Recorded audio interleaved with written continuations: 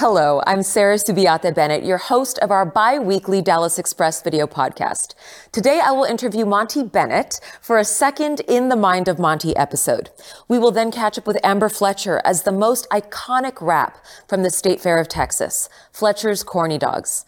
She's the third-generation co-owner who has been a familiar face at the State Fair of Texas since she was a little girl. Now, I want to remind you that the In the Mind of Monty episodes are simply a peer into his thoughts and opinions. But the intent behind our conversation with Amber Fletcher is that she's the face of a brand that resembles community and the heart of this show. Monty, welcome back. Great to be back. As a hotelier with properties in multiple cities, especially some of these larger cities, can you tell us how pervasive crime affects you as the owner in conjunction with the properties themselves? Of course, and I think it comes across as pretty obvious, is that crime is a value destroyer, and that hurts everyone and everything. It means that fewer people want to come and stay at the hotel, which means that we have to hire fewer people. It hurts the reputation of the hotel, hurts the reputation of the city. It makes the value of the property lower, which means less property taxes for the city. So it's just terrible all around, and people don't want to come. And some of our hotels in inner cities, in urban cores, have been affected and still are. Mayor Eric Johnson has really touted the fact that violent crime has come down over the last few years, but you seem to share a slightly different perspective. I do. Okay. It's come down, but very marginally. Look, any success should be somewhat celebrated, yes, but it's pretty minor. We have a long way to go, and I commend the mayor, commend the police chief, I commend everyone involved in that, but we have a long way to go, and I think we've just about done as much as we can with the resources that we have. The police chief has done a great job of doing that. We need more resources. That means both in the capital bond program and in the city budget. The police needs more resources. And with those resources, not only do we need more police officers, but we need to keep up the good training that they're getting, and even more training if it's needed. People don't want more police if the police are going to come into a neighborhood and beat people up. And there's been a lot of discussion about that nationally over the past few years. And our police force has made great strides in that area, and that's great. We need to do more strides and make more strides, because absent that fear, you'll get about a 90% poll of people that want more police, the same or more police in their neighborhood. But the police have to behave a certain way. And again, 99% of them do, and they're great folks. But they need to be well trained. And then if there is a bad apple, we need to remove the bad apple so that our communities feel comfortable with the police coming in them. But we need substantially more police officers, and they need to continually be well-trained and followed up on to make sure that they treat our citizens well, which again, they largely do, but there's always an exception. Also, resource shortage. If you watch the interview that I had with the Dallas police chief, Chief Eddie Garcia, he talks about recruiting and retaining officers. I've heard you in some of our private conversations share some ideas about this. Would you be so kind as to share it with our viewers? The reason that the police chief is talking about the difficulty in recruiting and the difficulty in retention is because all the other municipalities around here pay a lot more than we do. So if you were looking to get in law enforcement, why on earth would you go and serve in Dallas? Now, thankfully, we have a lot of great Dallas police officers that for one reason or another are here because it's close to their home or they're committed to their city. But it's terrible that we ask these police officers to give up money they could make making just a short 15-minute drive to another municipality. That's hard to do. Again, in the hotel business, if we aren't paying the wages that our competitors are paying just down the street, we are always going to have a staffing problem. We have to pay market or better. And our police department needs to pay market or better. And we don't pay market right now. We pay lower than market. And that's why there's all these challenges. You will find that if we raise our pay for our police officers in this city to the top, say, quartile of police forces in the Metroplex, our staffing problem will go away. just like magic. It's not complicated. It's a matter of money. And we need to allocate monies in other parts of the budget to the police department, because without a great police department that's fully staffed, because we have some great officers now and some great leadership, but if it's not fully staffed, we'll never solve the crime problem and everyone suffers. I've heard that crime is layered, I guess like any business is. Their funds right now, how they're being allocated, I guess they're doing the best that they can with the budget that they have. With this capital bond program that's going to be pieced together and utilized in the not too distant future, they're going to have more money to spend. How would you advise that money actually be employed? Well, I've looked at the suggested projects on that capital bond program, and I understand there's something like $1.8 billion in consideration, and they've only got $1.1 billion or something like this. And if you look down the list, there's lots of worthy type projects. But there are two matters that if you poll the citizens, and we do a lot of pollings over at Dallas Express, that they always say the two biggest issues: homelessness and crime, over and over and over again. In fact, the city conducts their own survey every year, and have for maybe like 20 years by a company I think called ETC. You can go online to the city's website and find it. And it's an extensive, well-done survey, and it polls everyone, and it tells you the top two issues are homelessness and crime. And so one would think that the bulk of that $1.1 billion would go to solve the two biggest issues that the citizens see in the city. And in the end, it's the city by the citizens. It's the citizen city, right? Their needs should be met first. And if you look at that $1.8 billion laid out, a very small fraction is apportioned to homelessness or to building a new academy, which seems to be done, or expanding the existing academy. So generally to crime prevention. And that's just a mistake in my view. We need to have fully half or 3/4 of that budget go to address the two biggest problems in this city.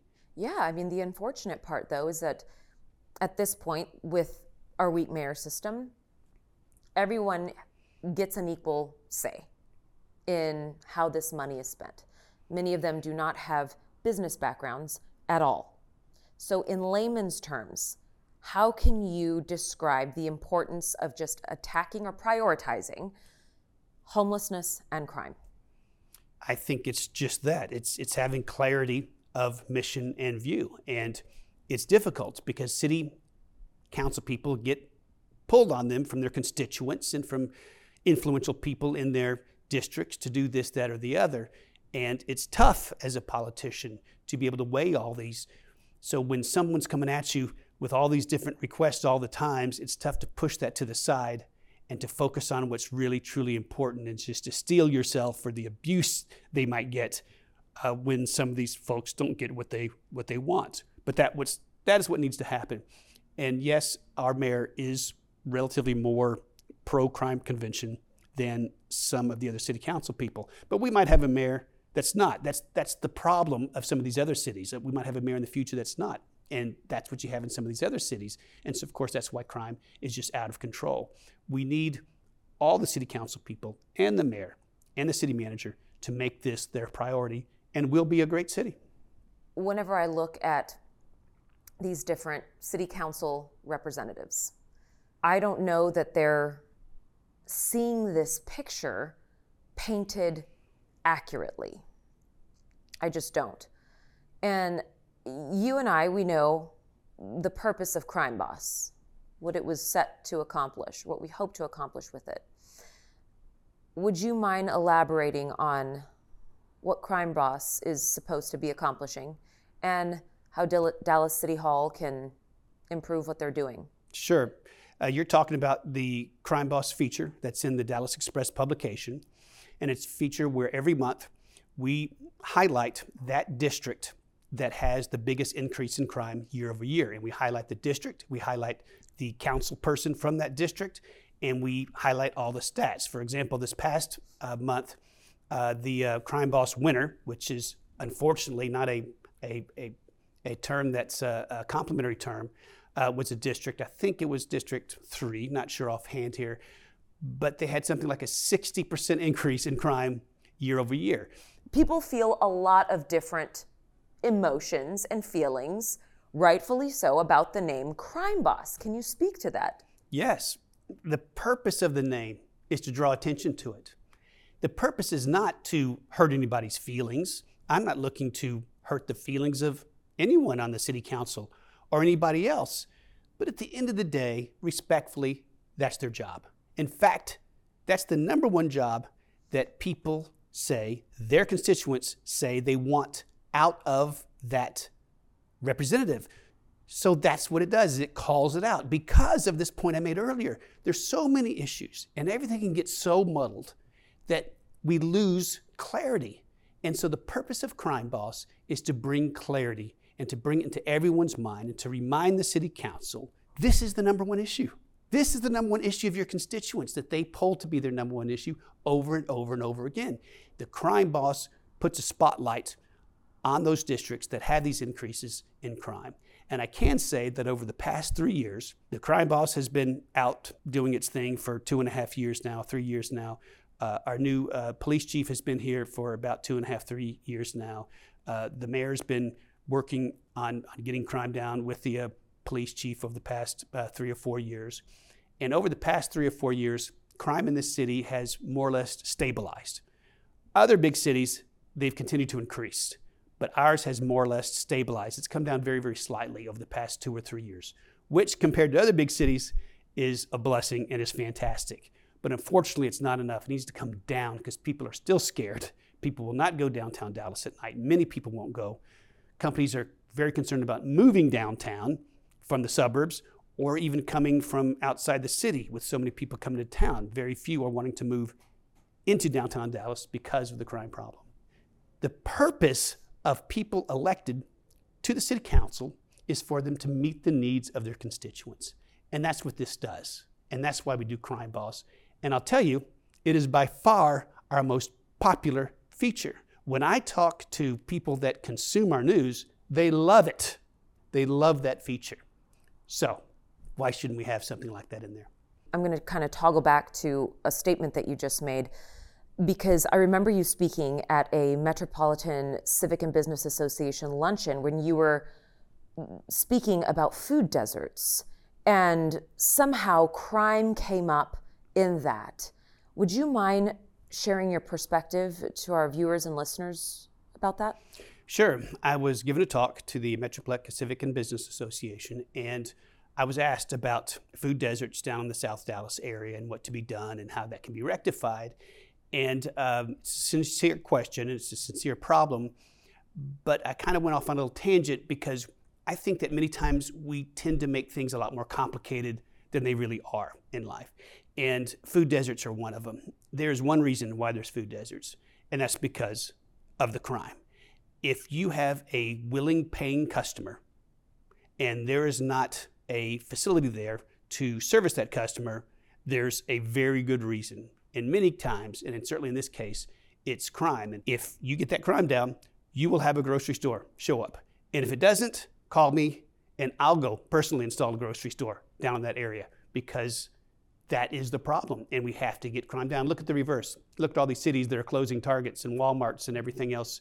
Why? Because of the theft problem. My grandfather started off, and my grandmother, with a small store in their neighborhood. And because of that, they were able to save some money, send my father to college when they never even completed high school. And then I was able to go to college and grad school. And you can see how this cycle works, where in that neighborhood, if you can't start a store, if a budding entrepreneur can't start a store down there, well, then this never happens, because if he could start a store down there, then this entrepreneur would make some money and then be able to put his or her kids into higher levels of education, would be able to take that capital from that store, from that small business, and invest in other small businesses. And you can see the cycle that grows, because an entrepreneur in that neighborhood is not going to open up a store up in Plano or in Frisco. It's just too far. It's not inconvenient. People need to do it in their own neighborhoods. So when they're denied that opportunity to be able to start businesses in their neighborhoods, it puts a stop on all this capital formation and rise from lower classes to middle classes to higher classes in terms of income. And that's what needs to happen. So that's why I'm such a big proponent that we have to get crime down. We have to get it down everywhere. Thank you. And the next time you come back, I would very much like for you to talk about the contracts in Dallas that I think need to be discussed with our viewers and listeners, if you're open to that, because our taxpayer dollars have to be spent with true transparency. And I don't think people spend enough time learning exactly what those line items are. Thank you for being here. Thank you. We have fed, Oprah, Jonas Brothers, Yes. Mikhail Gorbachev. Yes. For something that's just a silly little product, people really do seem to love it. It almost is like a bucket list item when you come to Dallas or when you come to the State Fair of Texas. We are in the heart of Dallas right now, Amber, and we are with Amber Fletcher today. She is third generation from the Fletcher's family, right? Amber Fletcher. Correct. And tell us a little bit about your family and just how this all came to be. So my grandfather, Neil, and his wife, Minnie, they were actually performers in what they called vaudeville in the late 30s. And they were actually performing at the State Fair of Texas in 1937, 1938. And they were offered the opportunity for a food booth in 1938. And the story was just that they, were inspired by a local dish that was baked, and they just came up with their own spin on it to put it on a stick and deep fry it and kind of just create a new version of something that they already liked, but that it was quicker. They said it took years to come up with this perfect batter to be more like an adhesive that just kind of sticks to the hot dog, that has a good flavor. They said that in the first couple days, people didn't know what it was. They had to cut them up into bite-sized pieces and basically just hand them out. And that once people had a bite, that they came back. And, they've been coming back for 81 years now. It's unreal, though. I mean, I'm sorry, I just started eating. While you were talking about it, I thought, I can actually start taste testing now. Well, and it was fun because the original corny dog we had from 1942 until 2004 is when we finally introduced a new corny dog. All of the ones that we have here today, it's our same family secret recipe. It's just we've added some variety with what's inside the corny dog. That was the third one we introduced. Turkey. That's turkey. So, we introduced the turkey dog because, a lot of people don't eat pork or maybe they don't eat beef. And also, I also say it's 40% less fat, but I don't know if that makes a difference. And then we just introduced the all beef in 2021. Syracuse sausage, they said, they'd be happy to try and make something for us. And we tasted it. It was fantastic. So we've had the beef for 2 years. We can't forget the cheesy pup. No, oh my God. Yeah. I mean, who doesn't? I grew up on those. Non-dairy people can't, but for me, oh God. It's good. Die for. It is. So the truck is at Clyde Warren Park 6 days a week unless, it's raining or we have, a Texas storm. But we are here Tuesday through Sunday. We also do catering, festivals. We do a lot of corporate catering, weddings, anniversary parties. It's not just a Dallas or a Texas story, it's an American story, right? I kind of get emotional thinking about it. Yeah. It's families like yours that start something from absolutely nothing, from a dream, just almost from an accident, right? And it's now grown to what it is today. And the fact that we have you here in Dallas, I hope people, if they're coming to visit Dallas for the first time, stop by Clyde Warren Park if it's not during the State Fair, and they come and actually visit this because it's iconic. And I just appreciate your time today and you telling our viewers and listeners a little bit about how special your story is. Thank you.